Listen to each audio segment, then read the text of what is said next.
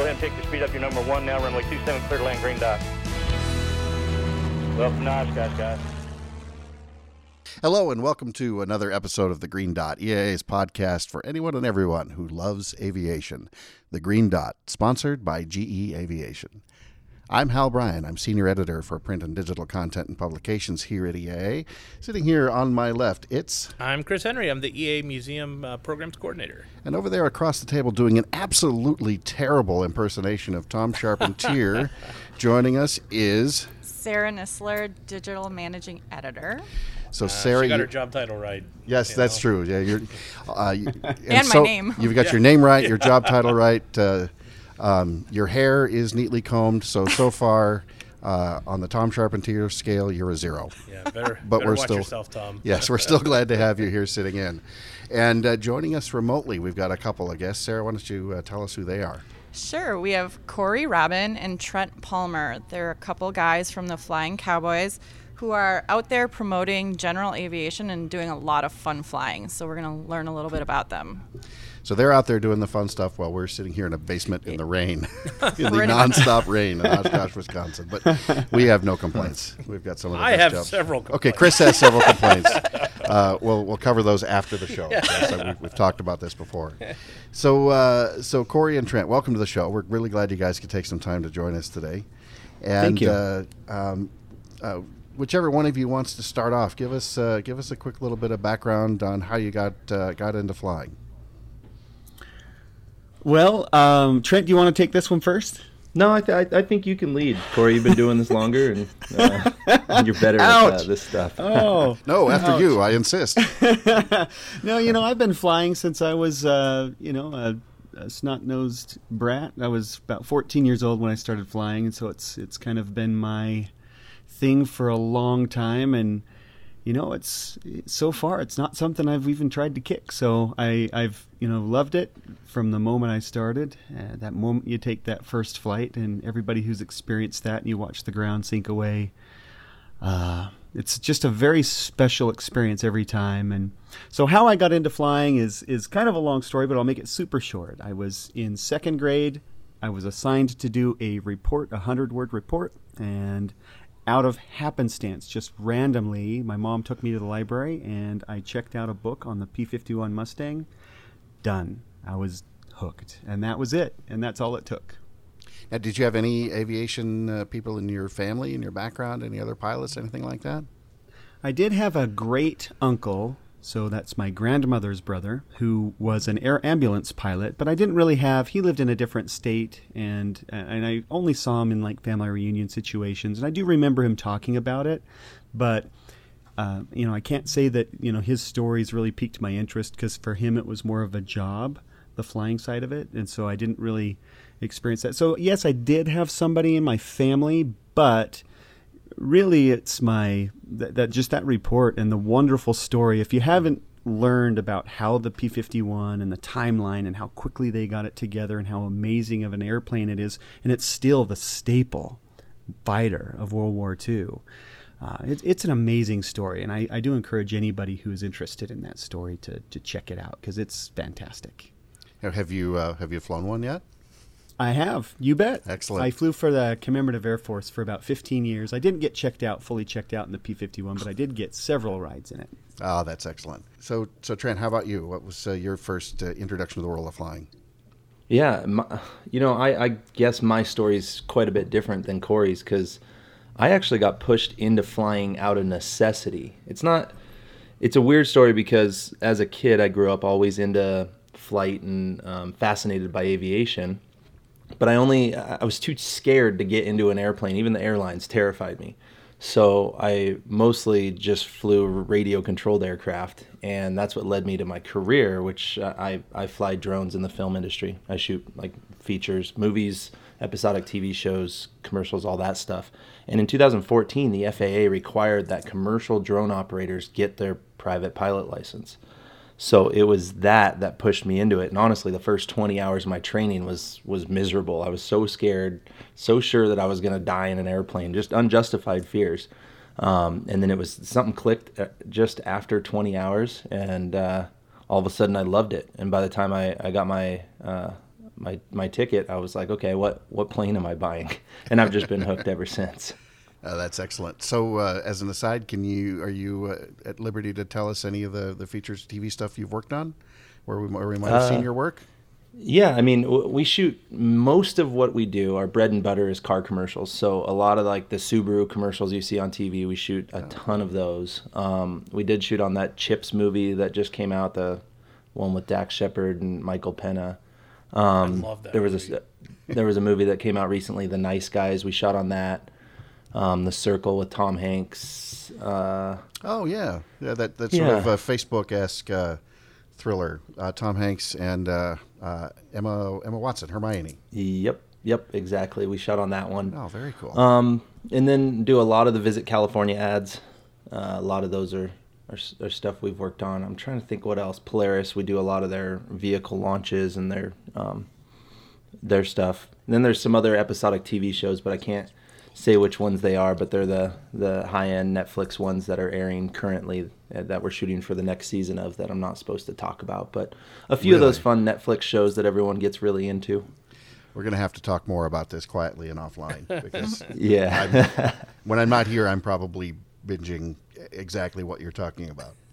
Okay. So that's awesome. I know we're going to talk about backcountry flying, but for people who are maybe hearing that for the first time, can you tell us a little bit about what exactly that means? What is that? Well, backcountry flying is utilizing your aircraft to go and really experience nature, to get out and get away from the asphalt and land on non-asphalt surfaces. And so it's not necessarily going out and pioneering a new area and being the first person to land there, but that is a part of backcountry. But backcountry can be considered just utilizing your aircraft to just get away from the normal asphalt airport, if that makes sense. So I consider backcountry going and landing on, the Johnson Creek Airport, which is a 3,000 foot long grass strip in the mountains. That's backcountry flying. And that's quite abnormal for most pilots. They've never experienced something like that. And so getting out and enjoying nature and, doing stuff with your airplane that you just haven't considered doing before. Okay, so talk about each of your airplanes, why you fly the ones you do, and like what it means to you to do this type of flying. Well, Trent flies a Kit Fox. Do you want to talk about the Kit Fox first, and then I'll talk about my little Super Cub? Either way works for me. So I fly a Kit Fox. It's a Series 5 Kit Fox, which has the STI, which is Stoll-inspired wing and landing gear package, which is essentially their short takeoff and landing package on it. It's pretty similar to the current model Kit Fox, although mine is 20 years old. It's a lot of the current Kit Fox components fit on my plane. So mine is essentially a mix between the Series 5 and the current Series 7 at this point. The reason I chose the Kit Fox originally was just because the acquisition costs and the operating costs were so low. And I bought it sight unseen. I'd never been around a Kit Fox, never ridden in a Kit Fox. It just sounded like a fun airplane. So I liked the idea of a tailwheel. Again, at the time, I wasn't a tailwheel pilot, so I didn't even have that rating or endorsement. And it just sounded like a fun challenge, and I liked the idea that it could get out and do some, backcountry flying. I had no idea it was as capable of an aircraft as it is, but it's been a fun one because it's grown with me. The plane itself has changed a bunch as my flying has changed and my demands have changed. Yeah, that's a really good point. One of the common things about backcountry airplanes, most of them are experimental, and that makes it very exciting. You can modify them. You can put on things like Stoll kits, and Stoll is really short takeoff and landing. You can do things to make them fly slower throughout the air. So one of the things that I like to say to somebody who's considering getting into backcountry flying, and everybody think, oh, these backcountry pilots are so good. They're such good pilots. They can land on a dime and they can stop really short. Well, we fly the easiest possible airplane you could possibly fly. So I fly a Super Cub. It's actually made by a company called Cub Crafters. It's a Carbon Cub experimental. And I just love these bush planes. They're so awesome. They fly super slow. You know, for example, Trent, my aircraft stall in the 30s. They are, I mean, you're almost running speed when you come in for a landing. In fact, we have a funny video that we put up of one of our members of the Flying Cowboys foot racing a Super Cub. You know, because we wanted to demonstrate, hey, these aircraft are super slow, and the Cub doesn't touch his wheels on the ground at all the whole flyby, and you've got a guy running alongside it. Wow. Absolutely amazing. So to get into backcountry, you just want to find the aircraft that can it's the easiest to handle. And so that's what these modifications typically do. And Trent's got on his aircraft just about every type of modification that you could possibly commercially purchase, and then some that he's done himself. And we're just getting started. And that's what's so fun about the experimental aircraft world, is within the realm of safety and, you know, things that are proven and some things that are experimental, you can go out and you can modify these aircraft to meet that specific requirement. That specific requirement being, hey, I want to land on this little ridge line that's 150 feet long. Or I want to land on this little plateau that's really short and the density altitude's really high and my ground speed's really high, but I still got to get it stopped, and so the brakes got to work, the airplane's got to fly slow, and then I've got to be able to accelerate to get off of it. And, you know, there's all these little factors that we bring into the picture as we're modifying and flying our aircraft, and it's just so fun and exciting. And, you know, going back to the Super Cub, I mean, it's been around since the 40s. It's basically a modified Piper J3 Cub. You know, very, very, very similar. The DNA is very, very close to that, but it's just modified to be a little bit lighter, a little bit more horsepower. Maybe the cabin's a little bit wider and longer so that you can fit more baggage and haul more stuff. But fundamentally, these are very simple to operate aircraft, and that's a common thing among most backcountry aircraft, is you don't want to get into the backcountry in a ridiculously difficult to fly aircraft like a Wilga, for goodness sakes. Yeah, who does that? Wow. Let's not mock our Polish brethren or their Romanian-inspired forebears. No, and I say that tongue-in-cheek. I know we have Draco, which is a highly modified Wilga in our group, and I actually have about 2,500 flight hours in a Wilga myself. I used to own and operate one myself. But I think that's when we the first time we met in person was when you had your Wilga here in Oshkosh. I think that was the first time. But anyway, I remember chatting with you about it and trying to con you out of a ride, which one of these days we'll figure that out. Yes, we will do that. We'll do that for sure. After me, obviously. After Sarah, of course, because 16. yeah, because you know, she clearly deserves it more than the rest of us.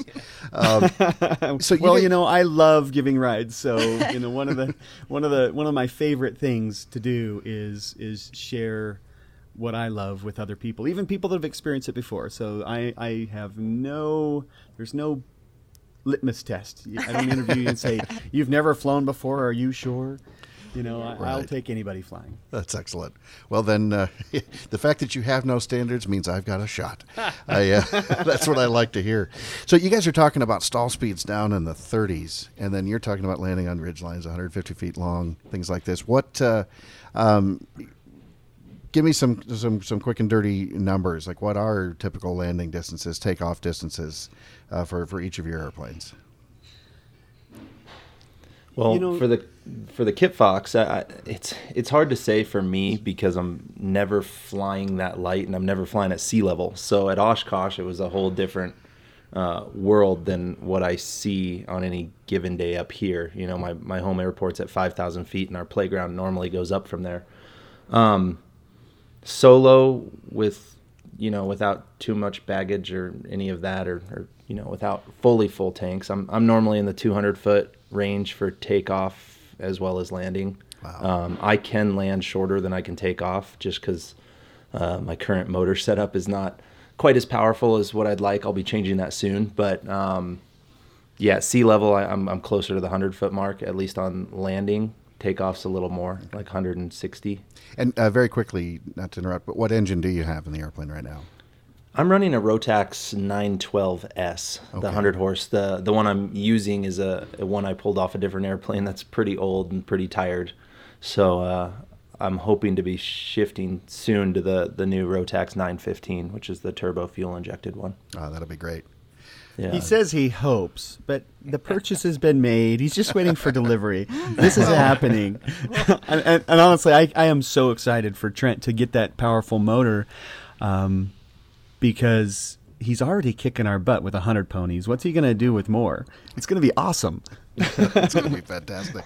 Well, I just wanted to ask you guys, what does a normal trip look like, or flight look like in one of your airplanes? Like from takeoff to landing, type of fields, that kind of stuff. What's that look like? What altitudes do you go at? Things like that. Map of the Earth. Typically, Trent and I actually do several trips a year, and typically, like for example, our Oshkosh trip, we just kind of point our nose towards Oshkosh, and luckily with today's technology, you can do things in the air like check NOTAMs, verify that fuel's available, and all those things are available on board the aircraft, and so the flight planning isn't all sitting at a desk and having to get out your charts and your maps and everything. It's in today's world, it's a little bit different. And so as a backcountry pilot, we top off the tanks, we point our nose that direction, and then the fun begins. And it's almost sometimes a contest to see who can find the most landing spots. Is this BLM land? Is it public land? Is this state land? Is this legal to land on? Hey, do we know this rancher? And I've been coming to Oshkosh since 1997, and I've probably landed at every airport in between Utah, California, and Oshkosh, and lots of non-airport locations. And so we've got on our map all these little spots of all the farmers we've met, or all the private strips, or all the grass runways, or all the dirt runways, because landing on asphalt's actually not good for big bush tires. It chews them up. So we really try hard to land off airport as much as possible. But that's kind of how our flights go. Trent, do you have anything to add or to take away from that? Yeah, no. I mean, you covered it pretty well. It is funny. I think we tend to cruise at a lot lower of an altitude than most people. A lot of times I think we justify it because there's a headwind, but also because it's a lot more fun down there, and our planes, everything happens so much slower that I feel like they're safer in that realm than, I wouldn't go doing that in a Bonanza or a Lancer or something like that. But, and in the event of an engine out, we have a lot more options. So I normally think maybe that's just my justification, but we spend a lot more time down kind of enjoying the sights and checking things out and the wildlife and all that. You would be blown away what we've seen through Wyoming. Corey, last year, man, we were down there just everyone screaming, there's elk over here, there's antelope over here, oh, there's an eagle. And the amount of wildlife we were seeing and all the stuff we were experiencing on a cross country was probably a little bit outside the norm of what most people see. Right. Yeah, we call that the safari leg. I don't think that there's a flying trip that goes by since then that we don't bring up the safari leg. Yeah. That was amazing.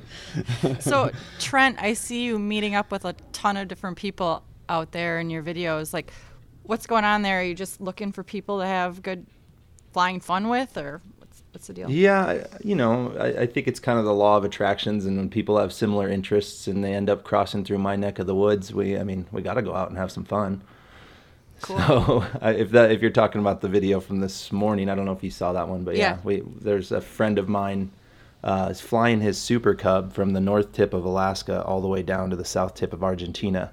He's a pro paraglider pilot, has got a bit podiumed at the Red Bull Excerpts multiple times in a row, which is the biggest paragliding competition in the world. So he's using this as an excuse to go and find all these new paragliding places throughout all of the Americas. So pretty cool trip. And then my other friend JP was in town, and he flew around the world in the Cessna 210 earlier this year. So cool.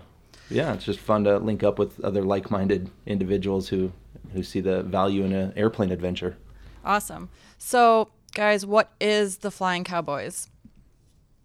What is the Flying Cowboys? I'd say above everything else is we're just a group of guys that love to fly, and we get together a lot and fly together. And that's as simple as it is. Before Oshkosh, there were 8 of us. After Oshkosh, I think it can be argued to say that there's now 9 of us. But really, the Flying Cowboys. It's kind of interesting how it got started. People have been calling me a flying cowboy since I was a kid because I did ranch work when I was a kid, and I'd fly my airplane around and look for cows or help with roundup and things like that. And so I've always been called the Flying Cowboy. And then I met up with the Patey brothers, and Jason Sneed's in there in the mix, and Kevin Quinn's in there in the mix, and Trent Palmer came, and we just all started flying together a lot. And then we kind of were sitting around campfires and saying, how can we take things to the next level? How can we be more safe? How can we open up new airstrips? How can we be good stewards of our airstrips? Because keeping them open isn't just, fighting to keep the airstrip open. It's taking care of them. It's hauling trash out. We have a Heavier Out campaign that we've started in social media where we encourage pilots to go into these wild locations, these backcountry airstrips with garbage bags and clean up. And so I think the Flying Cowboys really has evolved into a group of 9 of us that, number one, we want to have fun, but not at the expense of safety or being legal. But at the same time, we want to give back and show and be an example of our great appreciation for these wonderful things that we have. And you can see it in all of our videos, how much we absolutely love it, but how much we want to take care of it and preserve it for future generations and for new pilots that are coming in. And I think that's really what the Flying Cowboys is. Cool. So for those that don't know, who is part of the Flying Cowboys? Well, of course, obviously Trent and I. Mm-hmm. And then I'd say, Trent, am I okay to say our newest member? I would say so. I was the first one voting him in. I wonder. We'll have to talk about that process here in a moment. So Scott Palmer is the newest, greenest, still in the hazing phase of the Flying Cowboys. And then you've got Steve Henry, and Steve Henry's a world champion STOL competition. He flies a Just Aircraft Highlander.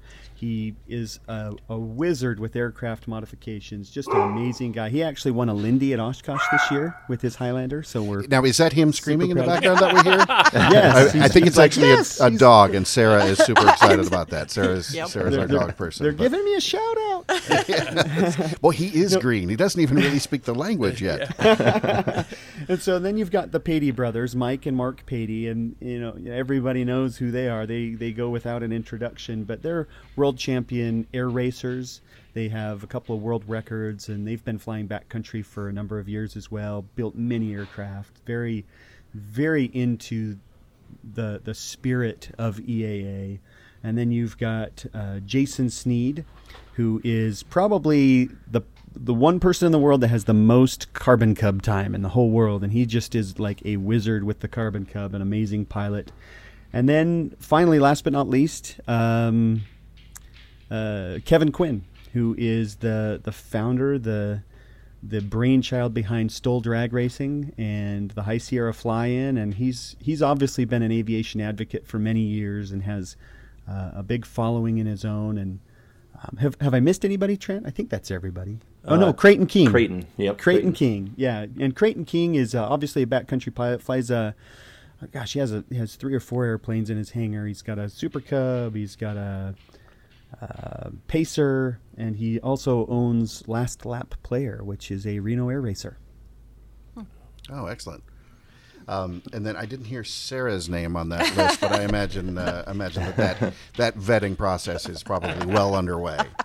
So we have a sub-organization called the Friends of the Flying Cowboys. Oh, excellent. And Sarah's the sole member of that. She's the sole member. I'm the big fangirl of that. Right. Yep. But for some reason, she's only vice president of this. I can't figure that out as the sole member. But that's because I'm the president. I'm my biggest fan. Touche. That's awesome. So let's talk about how training and things. How you guys learn to do this? You've stressed very admirably. You've stressed safety several times, and you're talking about capabilities of the aircraft that that you're operating well within what these airplanes are designed to do, and then they've been modified to do this stuff even better. But what do you say to somebody who says, okay, I've kind of a moderate time pilot, I've got a tailwheel endorsement and things like that. I want to go out and land someplace spectacular. Where do I start? Well, I think the most important place to start is recognizing that your aircraft can do way more than you can. That's true. It can fly, for example. Yeah. So, and so knowing your own capabilities, knowing what your aircraft is capable, and not exceeding the capability of either is very important. And that's kind of what one of our biggest principles that we operate by is knowing your limits, knowing the limitations of your equipment, and not exceeding either. And that's very important. Now, with that said, what is that really saying? Well, get out and practice, because you can expand those limitations. You know, somebody getting into backcountry flying, go out and land on a dry lake bed and start out there. Get very comfortable nailing your landing spot. And it's actually not magic. It's not anything that I can tell you how to be a backcountry pilot. You've got to go out and do it. And Trent's a perfect example of that. You know, if you do anything over and over and over again, you're going to become very good at it. And so, you know, Trent, you know, he what did you start flying, 4 or 5 years ago? Yeah, I think 4. Four years ago. And now I actually consider Trent one of the best backcountry pilots. And the reason why I say that, and I say that with confidence, is because I know that Trent goes out there and he practices and he practices some more. He's got the right aircraft that he's comfortable in, and being comfortable in an aircraft is saying something. You know, I don't think I let go, you know, when I started flying, of that yoke or that stick, and I didn't have the non-white knuckles for hours and hours and hours. And so you've got to let that comfort level come in and learn how to fly your airplane beyond the book. You know, because the books teach you the minimum requirement, and that's what the regulations are for. We consider them a minimum requirement for safety. How can you be more safe than that minimum requirement? Well, I think the very best way to be more safe than those minimums is be comfortable in your aircraft, and that's saying a lot. so you mentioned something really interesting there about going and you know, practicing on a dry lake bed, and that's intriguing to me because typically a dry lake bed is flat. Most of the ones that come to mind are pretty good sized, not necessarily tons of obstructions and things like that. But that resonated with me because you're saying, you know, get out there and find a safe place to practice, work on shorts and softs and things like that, and hitting your marks. But you're also starting to, am I right in saying you're also starting to get comfortable with the idea of you know, not always necessarily flying a traditional traffic pattern to a defined and established runway? Exactly. Yeah. And I think, you know, flight instructors train this. When you're landing on a wide runway, you're going to flare, you know, a little bit higher. If you're landing on a narrow runway, you're going to flare a little bit higher. You have to take it way, way beyond that traditional sight picture and really recognize where you are, the environment you're in, and be able to land your aircraft in any environment. You've got to start with something simple. You know, when I land on a little ridge line that you can only fit one of your tires on and the other one's in the weeds, there's no sight picture that you're familiar with. So you've just simply got to be able to recognize where you are in relation to that terrain in a way that's well beyond the traditional quote unquote sight picture that you're taught in flight school. And the only way to do that is to just kind of ease yourself into it in a safe manner. Does that make sense? Oh, that makes perfect sense. Like I said, I think that dry lake bed example is really interesting because, you know, it's one thing to tell me, okay, just go out to your local airport and, you know, set yourself this the second stripe after the numbers or something like that, and you know, confine your takeoffs and landings to that region. But I think there's that psychology of having a safe spot that doesn't happen to be a runway, but may be smoother and flatter than a lot of runways out there. For example, a good dry lake bed. That's powerful. I think that's a very important thing you hit on. Yeah, and I think that perception is undertrained. I think a little bit is that sight picture, the ability to recognize the environment you're in and be able to make those judgment calls as to where you are in relation to that terrain, what your proximity is, what your closure rates are. and I just think it's just practice. It's getting out there and bouncing a few in. I remember when I did my first dry lake bed landing, it wasn't that pretty. You have very little depth perception, and so you've really got to figure out, okay, if I get behind the power curve and I'm truly flying my aircraft to the ground, I'm not waiting for a stall, I'm just waiting for the ground to touch the wheels. And so I'm managing that descent rate, and I'm behind that curve and managing my entire descent with my power. That's a skill you need to develop if you're going to be a good backcountry pilot. Now, there's a lot that go into the backcountry and they never get there, and that's okay too. It's not for everybody. There are plenty of runways that are, grass strips or dirt strips where it can give you a traditional sight picture. But if you want to venture out beyond that, you want to have that adventure, you want to go pioneering, you've got to figure out how to manage your aircraft in relation to that terrain without a traditional sight picture. Yeah, and another thing I want to just key in really quick is you got to be comfortable in the slowest end of your aircraft's handling speeds. And for all that, I mean, I definitely recommend going up high and spending time. It's all practice, getting used to how your aircraft feels at the low speeds, maneuvering at low speeds, because there's certain strips that we go into that require that you are slow well before the landing area, because you're in such a tight canyon that you can't come screaming into it. And a lot of them too, you don't have time to get your plane slowed up at the end. If we're flying up a canyon and then there's a landing that there's no go around to, you need to be nice and stable and slow ahead of time. So getting comfortable, it blows me away how many pilots don't go up and practice stalls. It's like, they do it for their BFR and they did it for their training, but then after that, they never do it again. And it's like, I think currency and proficiency get confused a lot, and they say, oh, I'm current, but that doesn't make you proficient. So getting out and practicing that stuff regularly is what you'll need. And then obviously then there comes in the whole different side of mountain flying techniques and, reading the weather, as it's all different than what we're normally taught. So it's great to hear you talk about the difference between currency and proficiency, and to me that's a direct corollary to the concept of legal versus safe. And we have our personal minimums, we have legal minimums, and those things do not always line up. Right. And one of the final points I want to bring is, as we're talking about how do you get into it, there's also no substitute for good old-fashioned training with an instructor. And so there's a couple of programs in the country that actually are specifically tailored to backcountry flying. There's one up in McCall, Idaho, that's run by, I can't remember the name of the school, but the main instructor's name is Christy McNichol. She's been doing it for, I think 30 years. She's actually the school I went to 15 to 20 years ago-ish when I started backcountry flying.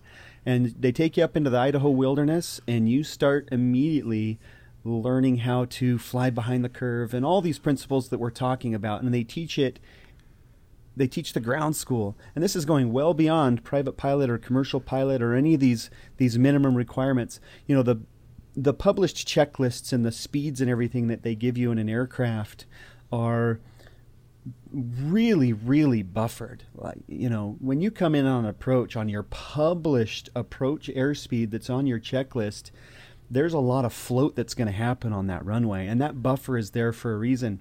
When you've got a very short strip and a canyon situation, there's not a lot of margin for you to start floating halfway down that runway. You've got to get stopped, and you've got to know exactly how to get that aircraft in on the ground and do it safely.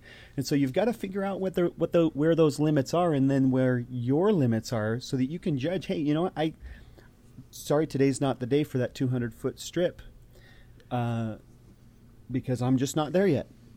And there's airstrips that I'm still circling today that I'm just not there yet. And, so that one school up in Idaho is one. And then there's another one that actually Kevin Quinn runs out of the Truckee Tahoe area. And so I'm not quite sure if he's got a name for his school, but you can reach him at Stoll Pilot on all social media. But he's also a certified flight instructor that's also very specific to backcountry flying. And there's probably others, but those are two that I know of. Yeah, now, I know the one I went to, or the one I've flown with, was Stick and Rudder Aviation. They're out of Boise. And same thing, like the first one you mentioned out of McCall, they fly in the Idaho backcountry. Everything you learn is backcountry minded, and I've been really impressed with the stuff. How quickly I was able to absorb the information, and how much you can learn, super quickly with the right instructor. Yeah. I have to ask, you mentioned the instructor in Idaho, Christy McNichol. That is not the same Christy McNichol actress that Chris and I had crushes on when we were young teenagers, right? No, I don't think so. I mean, the fact that she's flying backcountry, I have a crush on her now. But anyway, it's probably before most of your time. But Chris and I raised eyebrows at each other when we heard that name. So anyway. Oh, Lord. Okay.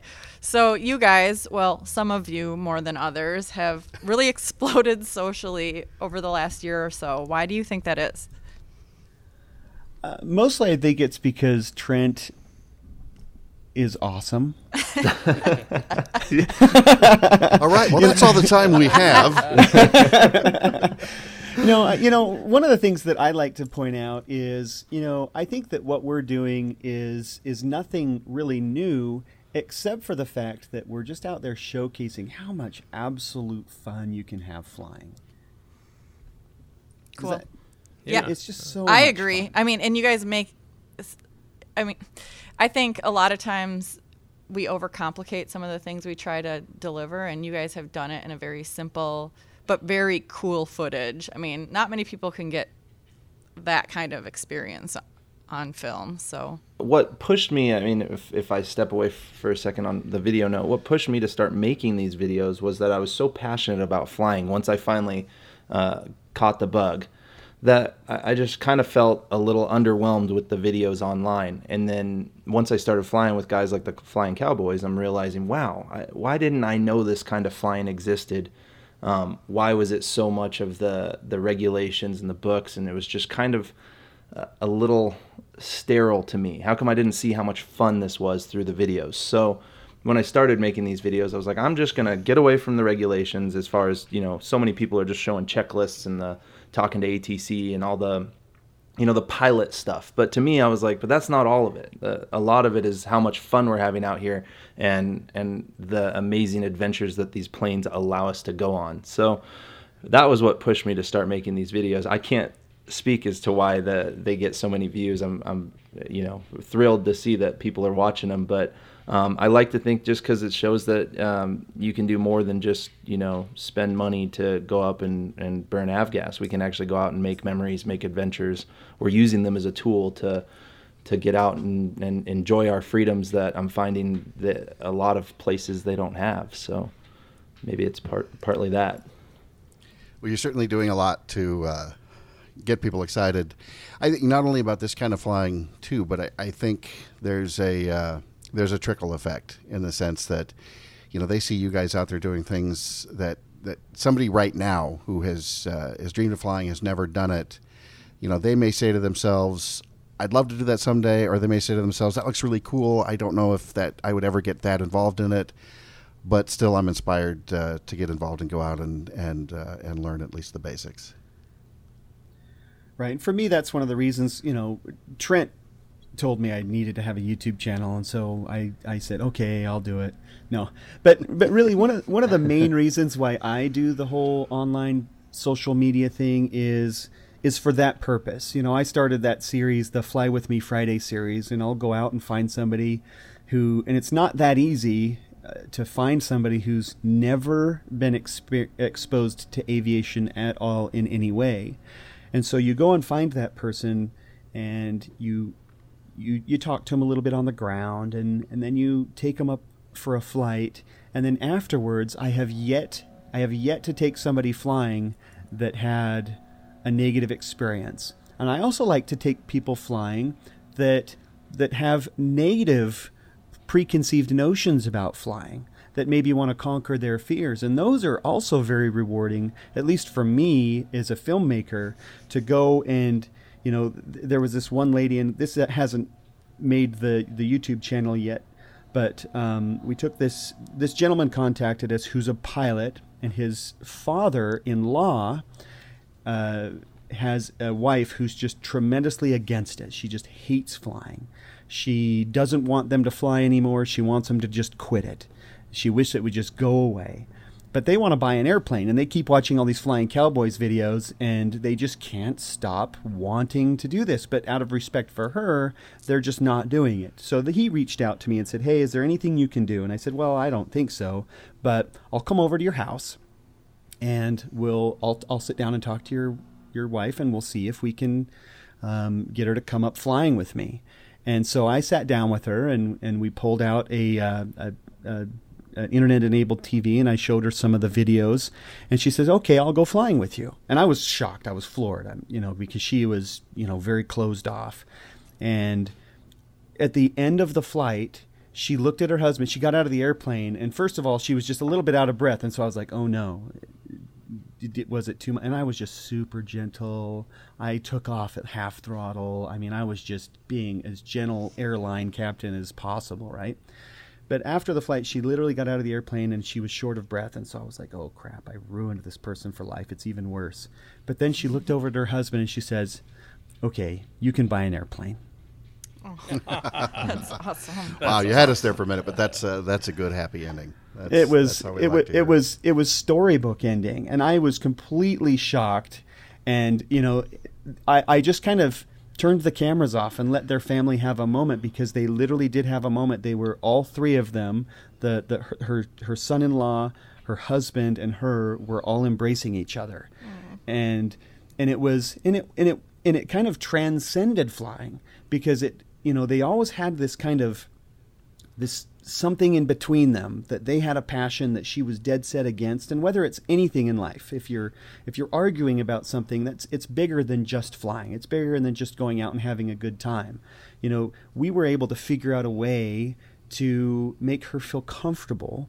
And so now it's different now, I believe, in their family. And that's why it hasn't aired, because we're waiting for some time to go by so that we can actually get some follow-up story into that episode, because I think that it's a little bit more special than just taking somebody flying. This is a big deal to me as a filmmaker. I want to tell that story about how it maybe changed that family. So I want to kind of let them evolve and see where it goes. Maybe it won't change anything. Maybe she'll be the same, standoffish person about their flying, or maybe they'll buy an airplane and go flying together, and it'll be, the happy ending that I hope for. But that's why I do this, is stories like that. And I can speak for myself, and I know Trent probably gets 10 times the fan mail that I do, but almost every single day somebody is sending me a message.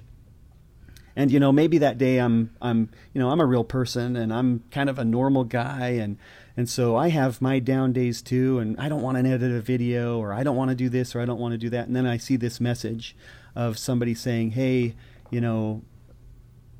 here's my story. And they tell you this heartfelt, thank you for putting out these videos. Thank you, I love the Flying Cowboys, and, it's made this difference in my life. And then I'm like, well, maybe I should edit the next video. That's awesome. Yeah. Oh, that's excellent. Well, guys, we are just getting up against the clock here on this end.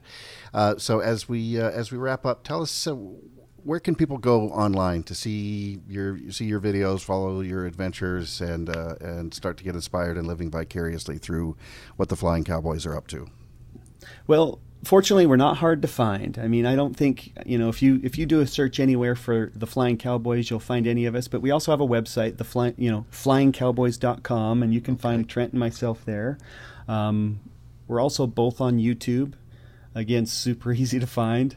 If you do a search for Flying Cowboys, both Trent and I are like the number 1, 2, and 3 results. But we all have our little areas. We all kind of do our own thing, but we're also the Flying Cowboys. So, that's one of the easiest things to answer, is you can find us everywhere right now. Excellent. Well, Trent and Corey, thank you guys both so much for taking some time to join us here today. We really appreciate it. It's been exciting stuff. And I know the people out there that have been listening are, if they haven't seen some of the video work you guys have done as part of your group, they'll be looking for it now, and we'll certainly provide links when we post this episode on our blog, inspired.eaa.org. So, gentlemen, thank you both again for coming. Thanks to Sarah for filling in as a guest host. Thanks, as always, to producer Ty for all the work he has done since the time I'm saying these words to the time you hear them to make it sound coherent. Ongoing thanks to everybody out there who has tuned in, who's listened, who's left us reviews, who sent feedback, sent in questions, whether you're commenting on the Facebook posts or the blog posts, again, inspire.eaa.org, leaving reviews at iTunes or Google Play or any of the other channels through which you get the Green Dot. Thank you for that. Please keep that up. We can't do it without your support and feedback. So with that, and our ongoing thanks to everyone out there listening in, we'll catch up with you next time when you're cleared to land on the Green Dot.